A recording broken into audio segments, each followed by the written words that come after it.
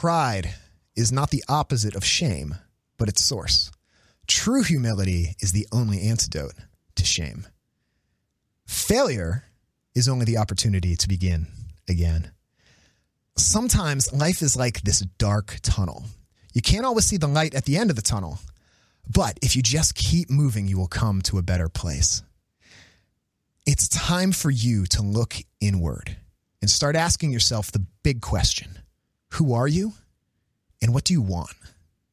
No, these proverbs did not come from the Bible, but they did come from a very wise sage, Uncle Iroh, from one of my favorite shows that I've watched recently, Avatar: The Last Airbender. Let's get into it. Yip, yip.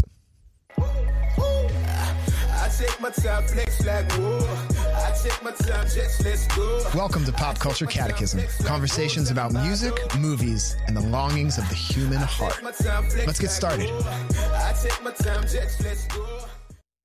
Have you ever been asked to do something that just seemed totally beyond you? Have you ever been in a situation where you realized that you were wrong? You would hurt people, and it was time to make a change. It was time to make some amends.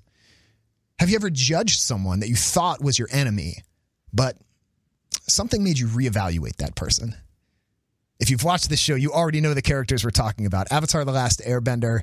A lot of people think it's a kid's show. It was on Nickelodeon, and it's kind of had a resurgence in the past few years because it got released to Netflix, and it's about to have a new movie. And one of my friends was like, hey, you should watch Avatar: The Last Airbender. And I was like, come on, I'm not into anime. He's like, dude, no. Seriously, whatever else you're watching, stop and watch Avatar: The Last Airbender. And I'm so glad I did. It's such a great show. And I'm super excited about our guest that we have with us today. I'm excited to have Luke Dimian here. Luke, you might know him from the show The Chosen. He plays, what's that guy's name? Jesus? No, not Jesus. Remind us this character's name. Who is it again? Judas? Oh, you're Judas? Evidently, yes. I thought you were Philip. Jeez. No, of course. I knew you were Judas. I'm just kidding. I'm very happy to have you here. And when I first saw you on The Chosen, I thought you did a great job in that first episode you were in, and they had the interview with Dallas Jenkins, the director, afterwards, and they were kind of joking with you and messing with you a little bit about what a nerd you were, and you had your Star Wars posters, like, yeah, I'm into anime, and I was like, he needs to be on my show. I want to reach out to him, and immediately you were like, yeah, I want to talk about nerdy, geeky things, and we settled on Avatar. So I think you're in for a treat today. I'm super excited to talk with Luke, and I'm excited to talk about this show. Before we get too into it, I want to tell you about Pop Culture Catechism. You can go to popculturecatechism.com and become a patron of this show and support this show and help the studio run and everything that happens here at Awaken Catholic. And also you get some perks. There's 6 giving levels. Each one has a certain level of perks. So pick something that fits with your budget, something that fits with your tithe. And that would be great. We would love to have you contribute and be a part of our show. And also you get exclusive content that nobody else gets. So after each episode, after this episode, if you're a patron, you can go into the Awaken app and go to the Pop Culture Catechism community, and there will be bonus content for this episode. We're going to talk about ships and relationships and who should have ended up with who in this show. So you can go there. And if you're not a patron yet, what are you waiting for? Go to popculturecatechism.com, choose a level, and please help us out. It would be awesome. Also, I post a lot of my talks there. I am a speaker, and I travel around and talk to a lot of different people about faith and faith topics, and I always record my talks, and they're available there only for patrons of this show. Speaking of the Awaken app, go to theawakenapp.io, and you not only get access as a patron to all the things that patrons are entitled to, but even if you're not a patron, the app has lots of free features. There's a prayer section with lots of Catholic prayers. There are there's a Christian music library as part of it. There's just a community there of like-minded Catholics and Christians that you can talk with, ask them to pray for you. And also it's a hub for all the shows on Awaken Catholic, like this show and the other great shows that we produce. So, and of course, you can always just share this show with someone, take a screenshot, like, subscribe, share it on social media. If it touches you, if you're a fan of Avatar: The Last Airbender, those are all ways that you can help us. And thank you so much to our patrons who make this show possible. But before we get into it, I need to tell you about popculturecatechism.com, where you can become a patron of this show, just like our patrons right now. Thank you to all our patrons, especially Lisa and Bob Tenney, Stephen, Maggie Hubbard, Jacqueline and Ryan Olivet, Carl and Melissa Gore, Tom and Emily Cambariati, and Rob Smith. They and all our patrons get access to exclusive content, talks by me and other show hosts, and pick one of the 6 tiers of giving at popculturecatechism.com, and you get lots of perks and access to that community, including our conversation. All right, let's talk about Avatar. You ready, Luke? Oh my goodness, I was born ready. Okay, so just if you don't know this show, you might be like me and you might think that this is just some silly Nickelodeon kids show. And boy, was I wrong. Like, I could not stop watching this. The depth of the themes, like, in my opinion, it's like up there with like Lord of the Rings, Narnia, Harry Potter. This show is amazing. Yeah. Did you watch it recently? I watched it for the first time, like, not even a year ago. Yeah. Just because a friend kept bugging me. So, I mean, it definitely came, something that I've really enjoyed about the recent surgeon of streaming services that I didn't realize earlier. That I have a lot of like film nerd friends and a lot of pop culture friends that we like to talk a lot about. And there's been this recent topic of reboots and everything, and people are like, remakes and things and all this stuff, and the streaming service industry and how it's kind of hurting movies and stuff. I don't usually lay on those negative topics too much, especially when it comes to the film industry, because I always look at it as like such a booming and beautiful amalgamation of imagination. Like, if you want more stuff, people are making stuff. It's always out there. But streaming services like Hulu, Netflix have kind of given really good shows new life with newer audiences. Like, I didn't realize how many people hadn't seen Avatar before it came onto Netflix. Yeah. The amount of new fans and new people who came on was like, no, this show is amazing. And then the rest of us were like, yeah, where have you been? Where have you been? Yeah, because it was on Nickelodeon from like 2005 to 2008. And then there was a movie that apparently was really bad in like 2010. It is. We don't talk about that. Okay, we don't talk about that. Okay. But then just last year. We don't have to bring that up. Okay, we won't mention it again. Los Muertos, it's done. Okay, so, but then last year on Netflix, it was like May 2020, it came on Netflix, and there's been this huge resurgence, and that's when I got into it. And I think they're going to make a new movie, which is out in like another year or two. They're going to make a live action series for Netflix. Okay, but also cool. The creators stepped away from that project, and they're making their own full-on Avatar studios to create new projects and a movie and other stuff with that. Okay. So I know there's a bunch of stuff coming for the Avatar. So this is a good time to get into to Avatar if you haven't gotten into it before. Oh yeah, there's going to be a lot of stuff coming. Getting there. That's cool. Now, how did you get into it? Did you watch it as a kid? Oh, I did. Okay. I was and am a huge fan of animation. Just overall, I just think it's one of the most beautiful art forms, and it's constantly overlooked for its taboo treating as like a kids medium, but truly it's something that can truly elevate emotion. I love animation so much. But I watched it. I actually saw the first episode on the premiere, and this is a really funny story because my parents took me to like a family friend's house. These are like a family that I actually don't remember. I don't speak to anymore. But I remember that me and that the family friend's kids kind of looked at each other. It was like, so I heard Avatar's coming out. Do you want to watch it? Yeah. And then we just ran into the room. We turned on and we watched the 2-part first episode, Boy in the Iceberg, together. And that episode just that sent me. I was hooked the moment I watched it. Oh, that's cool. That's cool. And then have you watched it again as an adult? Oh my goodness, yes. Okay. It's only aged well. It's honestly one of the best TV shows out there, period. Yeah, honestly, for all of its well-written stories, characters, and overarching themes and character arcs. Like, it's one of the only TV shows that I can genuinely look at and say every episode had a purpose. Yeah. Every episode had its purpose moving forward, either with a character or a story, and leading somewhere, except for the Great Divide. We all, I think everybody agrees the Great Divide was just there for fun season.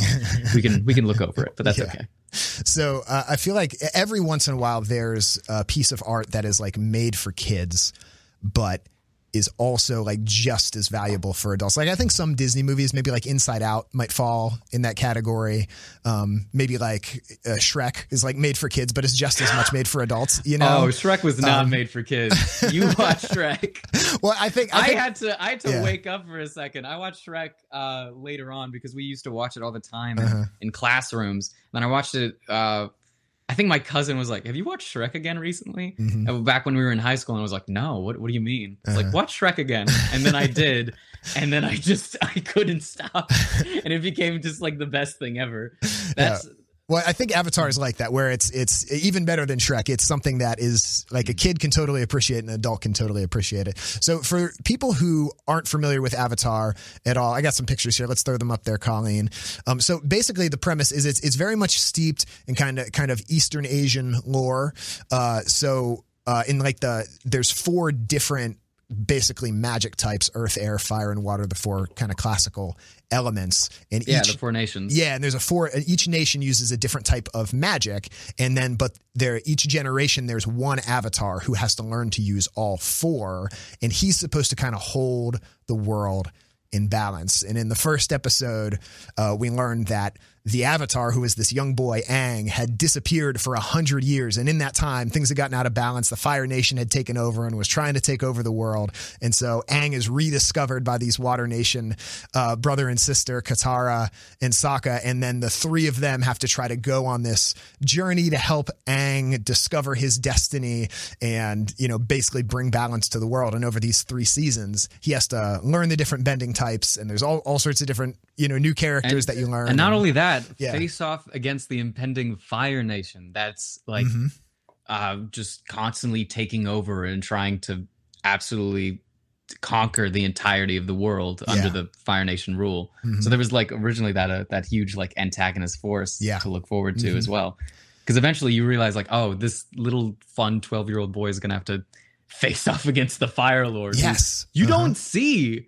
You don't get to see him. He's masterly voiced by Mark Hamill in the shadows. Oh, I didn't even realize he's Mark Hamill. That's cool. Oh, that is my favorite thing to do. I did that to my sisters, and they looked at me for like a solid 10 minutes in awe. That's Mark Hamill, prolific voice actor and Luke Skywalker extraordinaire. Yeah, I've people are always surprised when they find out like, oh, he was the voice of the Joker and all of those Batman things. And but I didn't know he did the voice acting in this. I know that he's a famous voice actor, but in addition to most people know him from Star Wars, but I didn't know he did this. That's cool. I'm gonna have to watch some episodes now and listen for him. So let's just kind of go character by character and kind of talk about the character and maybe what we can learn. Like what would a kid learn watching this? What would an adult learn watching this? So with Aang, what would you say is like what's his struggle? What's his conflict? What as a character? What's he? Oh my goodness! Trying to I love Aang so much. His biggest struggle was definitely, especially in that first season, but then going into even just deeper like ideas of it was responsibility.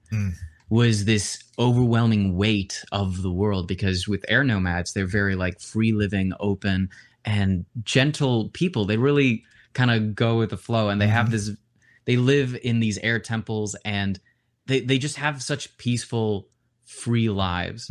And so, and Aang became a master, which you can tell by his tattoos at a very young age. He was able to master every single one of the airbending styles. And then he created his own style, which was, what was it? What was it called? Is the thing where he rides on the ball? Surfing. Yes. He invented that. No one else invented that. That's how he was a prodigy. So him realizing he was the Avatar and dealing with that responsibility of being grounded in that was terrifying. And you see him deal with all these forms of responsibility and dealing with the world, being an air nomad in everything, and learning that responsibility and change and the grounded weight of the world can be heavy, but you can face it. And another, I think, another really important, because he goes through it all. He has like the the denial, and even in season 3 he has the full like nightmare scene where he's like, oh no, I have to face the Fire Lord, and he has like one of those college kid like nightmare nights where it's like, I can't sleep, the stress is here, I'm just gonna cram for the test. Exactly. Nothing's bad's gonna happen. But I think one of his best growing moments was when he met Guru Patka in the second. I believe that's his name. It's been a while. I know the guru, where he helps him like figure out, there's like these 4 or 5 different chakras, and he has to like they all have to like different detachments. Like he has to, the banana onion smoothie. It was great, but like but it was it was that sense of making the decisions towards what him being the Avatar was responsible for, and having to take responsibility for that, but also being true to himself. Well, and finding that balance was, I love him so much. Yeah. And he's racked with guilt because he kind of didn't want to be the Avatar, right? He's a 12-year-old boy, and they're like, hey, you're like the most important person in the world right now. And he ends up running away. And then he wakes up 100 years later in an iceberg and finds out that, you know, the Fire Nation has taken over and killed like his whole nation. And now he's got this incredible task that seems way over his head. He's got to learn all this stuff. He's got to, you know, fight adults. He's got to be like the ambassador, this connection to the spirit world. Then he gets to the guru, who's like, you gotta have detachment from all these worldly things. And of course, by this point, he and Katara, he's kind of fallen in love with Katara, and the guru's like, even her, you have to be detached from, even her, and he can't do it. But it just makes me think of, in our own lives, the different things that are blocked within us spiritually and psychologically. Like if I've gone through a trauma when I was younger, or even I made some bad decisions that now I feel shame and guilt for, I never reconciled with the people I needed to reconcile with, that becomes like a block in my life. It becomes a block to my maturity as a person that is hard for me to move through and move into my destiny that God has for me until I deal with that thing, you know? And I feel like that's a lesson for Aang is he's got to go back, deal with his past, deal with his grief from losing the other Air Nation people, deal with his shame from having abandoned them, deal with this weight of the responsibility of the world. And you see step by step, episode by episode, relationship by relationship, because a lot of it happens through his friendship with Katara and Sokka and other people, mentors who look out for him, is they help him kind of put down these burdens one at a time. You know? And Aang could be selfish sometimes. Yeah, like he can be a little selfish throughout the episodes, which I know some people I've talked to have been like, sometimes I feel like they just did that for the episode. I was like, no, I think that's in Aang's character to be frightened of change and frightened of new things that can come and want some form of stability within his whatever he has. Yeah. While he's going through this entire journey. And that's what makes him a relatable character. But he learns. Yeah, he absolutely it does. And it's so great to watch him learn. I wanted to bring up one more of the chakras. Yeah, go ahead. Quick, because I realized we talked about his fear of the responsibility, but I wanted to talk about Aang's rage. Oh, yeah. That comes out a few times. And I feel like it's really important because I know a lot of people, anger, I think, is a very hard emotion for a lot of people to feel sometimes, because sometimes when you're in it, you feel entitled to it and you let it out. And honestly, sometimes, especially watching, it's very cathartic to like watch it, especially. And sometimes a little, romanticized a little bit, for better or for worse sometimes. But when he goes to that chakra state where he has to reconcile with that, it goes and it flashes to all the times he's like hurt people during, like when he had to find Appa, and when he found the Air Nomad temple destroyed and he found the skeleton of the skeleton of his teacher, long lost. I was like, it's so much. And he sees all of the rage he thought, and his one line is like, I hurt so many people. And the guru just responds like, yes, you got to accept that. You have to come to terms with the fact that you have hurt people. But also learn to forgive yourself so that you can work past it. And I think that's one that's kind of overlooked sometimes. in the whole grand scheme of things. But I think that's so important. And I think it's overlooked because Aang is such a forgivable and kind person, but that's just to show you like lovable 12-year-old, but you're absolutely right. Yeah. Yeah. Mm-hmm. Yeah. And remind me your faith background. You're Coptic. Yeah. Yes. Yeah. I'm Coptic Christian. That's great. So yeah. So I'm Catholic, Roman Catholic. And, so we have, the sacrament of confession, reconciliation. I don't know you guys have anything like that. We also have confession and repentance. Okay, yes. Cool. I thought so. So, but anyway, I just know from my own life of times when I've been that person that's been a rage ball or a lust ball or whatever sort of ball, selfish, whatever it is, like having someone like the guru or, a priest, a spiritual advisor, a mentor, even just a friend to go to, especially in the sacrament, is like that's where your burdens come off for me. Like that's where I've like found so much freedom, where my chakras have been unblocked, and I've been able to move past some stuff, so I think that's so important that we deal with stuff, and I think sometimes it's easy for Christians to over spiritualize our shame and over spiritualize our trauma and just be like, well, I'll just pray about it. But sometimes it takes real work, right? Yeah, you should pray about it. But it also takes like talking to the person. And like sometimes things need to be said. Like reconciliation needs to happen out loud sometimes in relationships. So coming from a kid with a lot of anger issues growing up, like I had a lot of pent up energies and emotions that I didn't know how to deal with. And it was frustrating because all I remember from like the youth of my life is there just being a lot of emotional chaos and not knowing how to deal with that. And it wasn't until like later in my life that I realized like there are two parts to that. There's me, the emotions that I'm feeling, and then there are the other people. Like there is a certain point where I think spiritual balance is so important, but I think people with that balance comes like the earthly plane where we are. Yeah. It's so important to find that spiritual balance with yourself and that relationship you have with God. But at the same time, you have to realize like when you hurt someone, that's not just between you and God. It's between you and God and the person you hurt. Yes. Yeah. You have to recognize that the person that's there and the people that are around you. There is that sort of empathy that I wish would be recognized and further delved to in our common Christianity throughout the world right now. And there's what you're making me think of is the parable where Jesus says, or it's not a parable, it's just a saying of Jesus where he says, if you're bringing your gift to the altar and on the way you remember that your neighbor has a grievance with you, leave your gift where it is, go and be reconciled, and then bring your gift to the altar. And I feel like that's woven through the gospel message is it's not just a me and God, it's a we in God. Like Jesus says, the greatest commandment is to love God with all your heart, mind, and strength, but also love your neighbor as yourself. In the first letter of John, he says, how can you say you love God who you have not seen when you hate your brother who you have seen? Like it has to be connected. It's a both and. It's the horizontal and the vertical. Absolutely. And I don't know if you can see what's on the screen right here, but we're talking about redemption, which means we have to talk about like one of my favorite characters ever in anything. Oh my goodness. Yep. Here we go. Okay. You want me to start or you want to start? Please. No. You go. Okay. So just Zuko just kind of started off for me. I'm just kind of, all right, this kid's kind of a punk, he's kind of angry.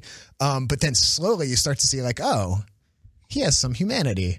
And then Iroh, his uncle, who's like his mentor through the whole thing, like is patient with him. And just slowly you start to see like one little change, one little chink in the wall, another little chink in the wall. And at first he starts to do some of the right things, but it's for the wrong reasons. He becomes the blue spirit, to rescue Aang, but it's only because he wants to be the one to catch Aang. But then he makes a connection with Aang, and then, things start to fall apart for him, and he has, so anyway, I just love his arc, and it's such a believable redemption arc, and because they take their time. Yes, they take their absolutely take their time. Yeah, and it's well paced, and you have the character like Iroh, who's I call it the Yoda technique, where they downplay a certain character who genuinely, in the writer's room, they know has a lot, just so much more going on. The wisdom, the age, the experience, the skill that they don't. Because the entire first season, it's like,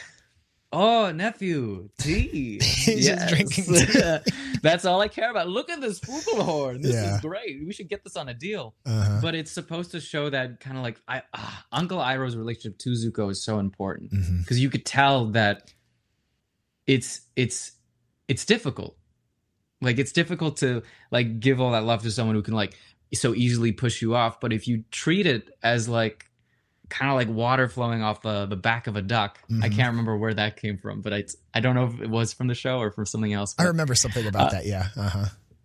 Uh-huh.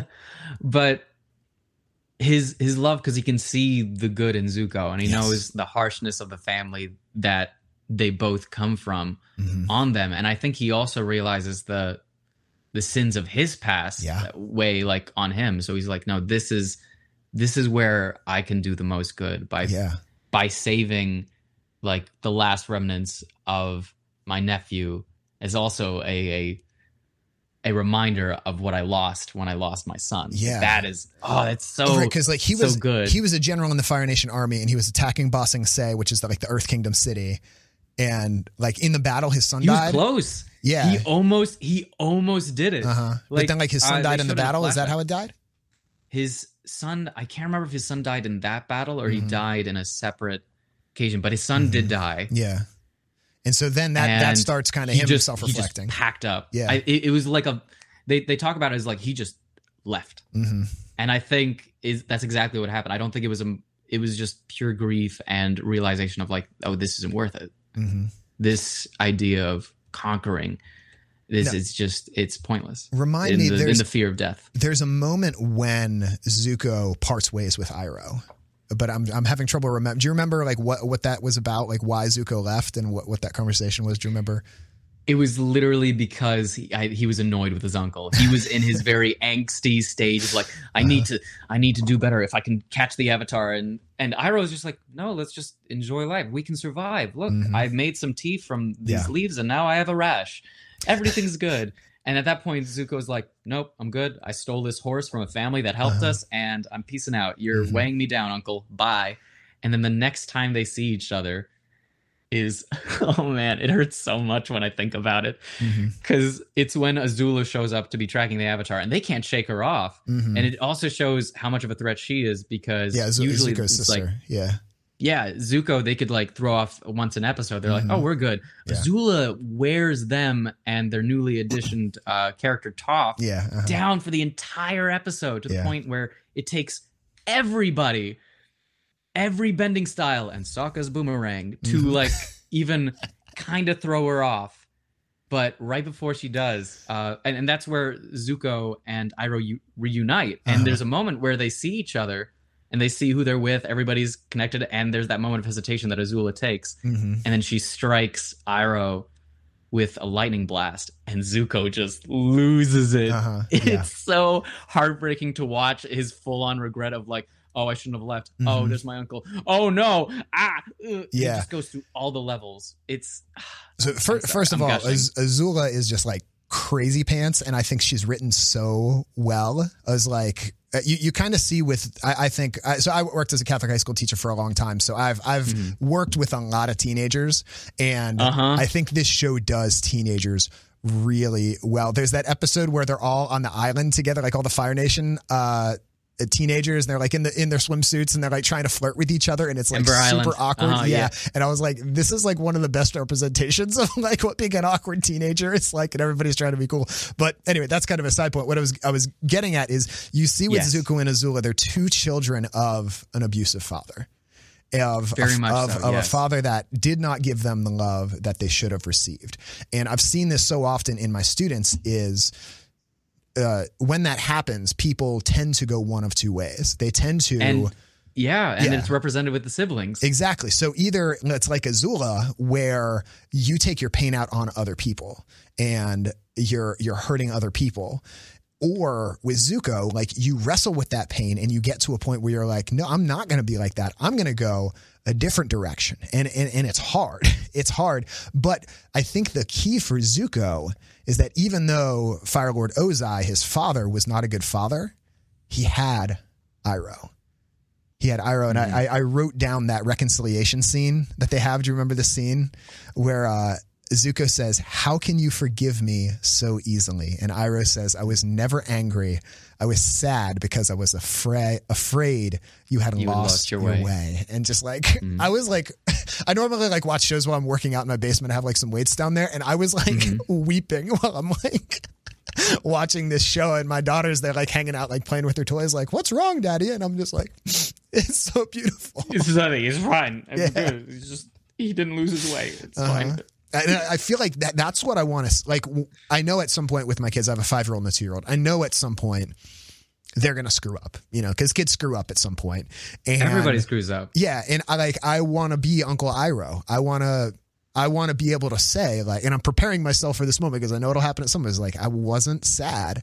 I wasn't angry. I was just sad. I was afraid that you had lost your way, but like, welcome back. And like what it reminds me of in scripture is prodigal son. The prodigal son. Exactly. You read my mind. I got you. It's exactly the prodigal son. Yeah. Dude, the first fandom I got into was the Bible. I read that. I didn't read it, but you say the first fandom you got into was the Bible? It was, and I that's awesome. Not to speak sacrilege, but I feel like that's very tweetable. I think you should tweet sometimes. that. There's a lot of people who talk about it, and there's a lot of like people who are really into it, and there's a lot of gatekeepers, and they kind of some people who don't make the rest of us look good, and it's very hard. So it's we have our own fandom. That's true. I've never thought about it that way, but you're absolutely right.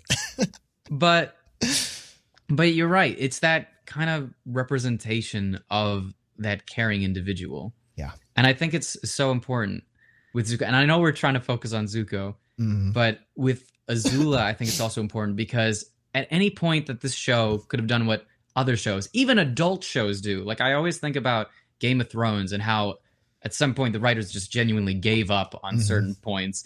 And even though it was a show for adults and it was complicated, they really just made these cookie cutter characters that just show up, do their thing, and then go out like as if nothing would have changed with or without their inclusion.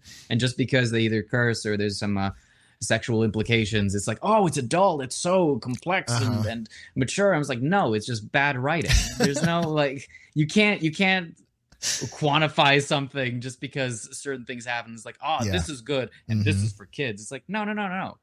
There's a certain level of awareness and writing that it takes, and you can see that because any other show would have just made Azula a bad guy, and to an extent she is, but you genuinely see in that Ember Islands episode, in her relationship with Ty Lee and May, and that final episode where she actually gets everything she wants, that she's hurting and she's alone, and all she wanted to do was be so good that she wanted to be so good that people could look at her and just be proud of her. But she went in such a harsh and malicious way that she pushed everybody else away to the point that she was alone. Yeah, and I think you're right. She was seeking like love and approval, but just in the wrong way. You know, in her woundedness, she was acting out and pushing people away. I think you're absolutely right. The way that she talks about how her mother sees her and how much I think she wanted her mother's affection, the way that she gave it to Zuko, because Zuko was like always this kind, and she was Zuko was just genuinely like a kid, and he was just like, yeah, I love everything, and his mother would love him so much, and Azula was just left to be this Fire Lord prodigy, who was just tactile and efficient, and her father was proud, but she wanted that softness and kindness, but the only way she knew how to get it was to lash out. And it's so smart. It's just so well thought of, and it's not complicated. It's just it just took effort. That's all it did. It just took a little effort into caring for the characters. And in having taught a bunch of teenagers over the years, I've seen a lot of Azulas, and what I mean by that is children who try to excel at XYZ because they think if they do that, then I will get approval from my parents or from my friends or from the world, or maybe they don't even know what. Like if I excel at sports, that's going to be the thing. If I excel at academics or dance or whatever, because, you know, parents want the best for their kids, but a lot of times the message that the kid receives is love for me someone loving me is dependent upon my performance in X area. And if I do this good, then I'll earn the love. Then I'll earn the love. That's they feel like they need to earn, or they need to deserve some form of affection, or else they're unworthy. Yeah, but it's grace. There's so Real much love of is that grace. fear. Yeah. Real love is grace. It's freely given. And so as a father, I freak out about that. I'm screwing up my kids all the time. And like, I got some very wise advice that I've mentioned on this show before, from an older father, who I was talking with. And he said, yes, you're going to mess up your kids in some ways just because you're messed up, and there's no perfect father, but make sure they do know there's no perfect earthly father, but make sure they know the perfect father, because if you help them develop a relationship with the Father, God in heaven, like, then they're going to be able to deal with anything that you gave them. Like, try to love them the best you can as your earthly father, but pass on that even in my failings, even in my woundedness, like, there is a perfect father that I'm just trying to show you a little bit of his love that he has for you. And I know in my own life, my parents are great, but like, my parents aren't perfect. And it's been through developing a prayer life and developing a relationship with God that has healed some real woundedness in my heart and allowed me to move past that. So I think, Iroh was that for Zuko. And I wonder what would have happened if Azula had somebody like that, I just the last bit I wanted to mention that, because you talked about like the father like affecting the kids. As a kid, I remember when I was younger, I really wanted to, and in my mind, I blamed a lot of my like issues with like, it's because it was my parents did this wrong, and that's why I'm like this. But it wasn't until like later,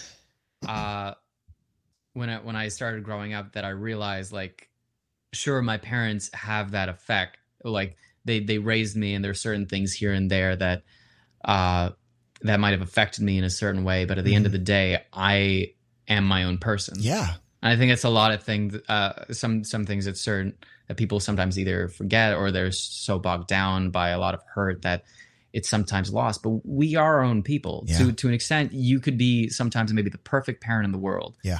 But your kid is still their own person. They're to that extent, they're not who their genealogy is. Yes. They are them. Yeah. And that's that individuality, that spirituality that can define them throughout. And that's what made Zuko so defining. And that's why Iroh was so very resilient, wanted to see him grow, because he knew he wasn't his dad. Yeah. He wasn't what his family had made him to be, not the scar that was gashed onto him. Yes. He was his own person. So he always, it was never even a push. He was just there as the reminder that you could be so much more than what you think you're scarred to be. Yeah, I love what you said. It wasn't a push. Like it, and so often I feel like the church gets this wrong, is that like loving people is not like a pushy thing. It's like an open arm invitation. And I love that. It's like how Christ is symbolized with his arms open. Yes. It's not like a pull. He's not like, get over here, like Scorpion. Like, he's got his arms open wide, and it's a hug. Yeah. It's welcoming. Yes, absolutely. But yeah, Zuko's very good. And I love what you were saying about how Zuko made a choice. And like, there's that phrase, the apple doesn't fall far from the tree. And that may be true. You may have a lot of things from your parents, but there's a difference between us and apples. Like, we are the sort of apple that can get up and like walk away and like decide to become a different sort of tree than we fell from. Like, we can decide to bear different fruit for us and for our children and our communities than was born in our life through our children, especially, through the grace of God. Like, we can change. We don't have to be the same that we were. We're close to out of time, but we need to talk about Katara and Sokka, because there's such a good brother sister. I'm so sorry. So, no. This is great. I love all this, but we need to let's talk about them, because they're also dealing with grief. They're also dealing with trauma. Oh, constantly. Yeah, a different sort of absent. My mother was killed by the Fire Nation. Yeah, and my father has been off fighting this war, and I haven't seen him in years. Katara is genuinely one of the characters that I think is overlooked for growing the most. Yeah. Just overall, from this very like wide-eyed bright kid to this genuine like tactician warrior, like understanding of like not only that, like an empathy towards people. Like there was a point where she didn't know how to waterbend to becoming one of the most prolific waterbenders in the entire series. Yeah. Her tenacity constantly is so inspiring, and I think because it's so frequent, it's taken as a given. Yeah, but it's she's just so cool. Well, and she also deals with her own anger issues. Like there's that whole arc in the 3rd season of they find the guy who killed her mother, and she wants revenge, and Aang's like, no, and Zuko's like, I'll take you to go kill him. And she has to decide, and the choice is kind of like, you know. But that was so, I remember watching that and I was like, oh no, the obvious choice, because there's a certain point where it's like, you know, the right choice, you know, the good guy's going to win at the end, but it's about the journey. Yeah. And there's a lot of people that kind of miss out on the understanding of the empathy towards grief. Yeah. Because they skip to the end. It's like, oh no, you just get over it. It's like, no. No, these are feelings. No, you got to sit in it. Puzzle piece. Yeah, you got to walk through it. Yeah. Although Aang, this was like to an extent technically right, and even Katara came to understand that. In the end, she was like, "Look, I didn't kill him, but it doesn't mean I have to forgive him." And there was a certain point, even before they got to that Zuko understood. He was like, "No, she needs to deal with this." And I think that's something a lot of people forget to, that's the step that you need to take, which is facing it and dealing with it. Yes. Because if you don't, that's just repression. Yeah. That's repressing the hard grief feelings. And Katara might have gone in with harsh intentions, but I think Zuko knew, and Aang, which is why he let her go and steal Appa for a sec. Yeah. He's like, okay, you're going to just jack my ride? Okay, no worries. Back by 10, please. No scratches. So we did an episode a few months ago on WandaVision and we talked a lot about grief. Yeah. Oh. So anyway, if you want more about grief, go watch WandaVision. But basically, we talked about how Jesus says, "Blessed are those who mourn, for they shall be comforted." It's like you have to mourn first. You have to let yourself mourn. Like that seems like a backwards thing to say, "Blessed are those who mourn," because it means you've lost something, you've lost someone valuable, but you have to sit in it. You have to walk through it. You can't. It's not a weakness. Yeah, it's not a weakness. It's feeling. It's and Christianity is not grief. It's not love persevering. I'm sorry. Oh wait, say that again. Say it again. What is grief if not love persevering? Exactly. That's from WandaVision. What a line. Very good. What a line. Yeah. What a line. So if you want more about that, go watch the WandaVision episode. Cool. So we're running a little short on time, which is fine. I've loved this conversation. I was thinking we were going to go a whole other direction. One of the courses I taught for a long time was ethics, and I would love to like teach a course on ethics just by watching this show, because they talk about like just war, they talk about human dignity. There's like racism and cultural appropriation and different religions and like genocide and war. Like it's capital punishment. Like you could do a total Catholic social teaching class just on Avatar: The Last Airbender. But we really focused on the relationships and the characters, and anyway, I'm really happy for where this conversation went. So thank you for that. Of course, no, I'm sorry. I should have warned you. I mean, I feel like I did, like with all the nerdy awareness. Like I love this stuff. I could talk upon hours on this. I should have consolidated. No, this was perfect. This was perfect. So, if you haven't watched Avatar, go watch Avatar. Even if you're an adult, even if you don't think you'll like a cartoon or anime, get over yourself like I did and watch it. I promise you'll like it. If I could say something about anime, because this is an American production. It's not technically anime, which my roommates have fought me with like constantly, even though it's inspired by the Eastern style of animation with that big expressions. But you could tell that most of it is based on American animation, because you can see the way that the bodies move. I'm getting into the specifics. I'm sorry, but it is an American animated show. But I think they took the awareness and the topics that a lot of Eastern animations and anime talk about. Because anime, even though it's very big, boisterous, and over the top, deal with a lot of amazingly deep and strong topics. Like most anime deal with depression, loss, like a found family, close companionship, very strong and honestly extreme emotions. One of my favorite shows that came out recently is a show called Demon Slayer. I wouldn't recommend it for the common audience. It's that one's especially adult, specifically with the violence and the themes. It deals with demons, but it's a show primarily about a brother trying to save his sister, and the way that anime portrays these emotions at such an extreme almost elevates all these feelings that they have to this extreme, and it really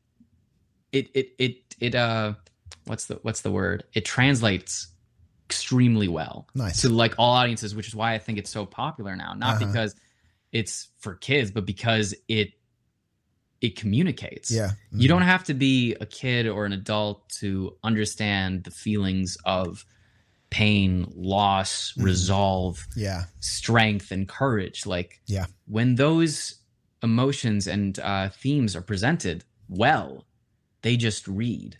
And they sit. And I genuinely wish a lot of people would reconsider when looking at either anything animated before they're so quick to judge, because they might find a lot of themselves in it. Yeah, I agree. More than they could have even realized. And I would say if you are someone who has kids and you want a show that you want to watch with your kids and talk about with your kids, Avatar is like the perfect thing. There's so many lessons that you could talk about. Oh my goodness. And be fun. They'll for enjoy everybody it because it's involved. pretty. You'll enjoy it because you're like, wow, this is smart. It's just good. It's just one of the best shows ever created. I agree. I promise you will not regret it. All right, Luke. So if people want to know more about you and what you're up to, where should they look? Geez. Website, social media. I'm on Twitter and Instagram. Right. Dimwitted Dimian. I don't do much. I just kind of sit around. I do nerdy stuff with my friends, and I'm also on a show called The Chosen. No big deal. It's whatever. Yeah, and we're excited. We're excited for season 3, which is in production now. Yeah. Okay. Yeah. We're unsure. Have you talked to Dallas yet? I think he could give you more of a heads up. I have not talked to Dallas. So, yeah, you don't have to. I don't want you to get in trouble by saying anything that you're not supposed to say. So. No worries. Just spam him. Eventually he'll break and just make the season. It's okay. Just hit him with all them emails. Awesome. Very good. Very good. All right. Well, would you mind if we close in prayer? Of course. Awesome. Let's pray in the name of the Father and the Son and the Holy Spirit. Amen. Heavenly Father, who loves us so much with a welcoming and not a pushing love, not that doesn't force our will, but accepts us back immediately. That his mercy is greater than any anger or any wrath. He just welcomes us back. He wants us on the right path, Lord. We just thank you so much for your goodness to us. And we ask that you would help us to deal with the wounds and the traumas in our own hearts, any shame from things that we've done, Lord. We ask that you draw us to you. And if there's any person in our life that can help us with that process, or anyone in our life that we can help with that process, Lord, we give you permission to connect us with that person, help those conversations to happen so that we can reconcile, we can make the path, the walk back to you and experience that healing and that freedom. In your name we pray. Amen. Luke, thank you so much for this time. I've loved this conversation, and thanks for just taking some time out. It's been wonderful. Of course. This has been great. Thank you so much for having me. And thank you, all you viewers and listeners of this show. If you enjoyed this show, please send it to someone that you think you would like it. Take a screenshot or send them a link if they're an Avatar fan or you just think they'd like this conversation, or if they're a Chosen fan, give us a like on YouTube or Facebook, subscribe on your podcast app. And the best way to help us is by going to popculturecatechism.com and becoming a patron.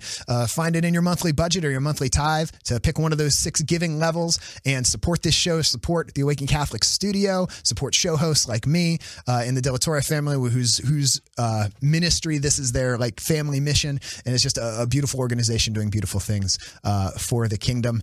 And if you are already a patron of the show, you can go to the Awaken app and get exclusive content. For this episode, we're going to talk about ships and relationships, and should Katara have ended up with Zuko, or should Katara have ended up with Aang? We'll talk a little bit about that, so definitely check that out in the Awaken app. And even if you're not a patron, you can get the Awaken app, and it's a great Catholic community online, Christian community online, and there's Christian music, there's a prayer library there, and you also have access to all the shows on Awaken, and also exclusive content from show hosts like me. So thank you for being with us. We love you. God loves you more.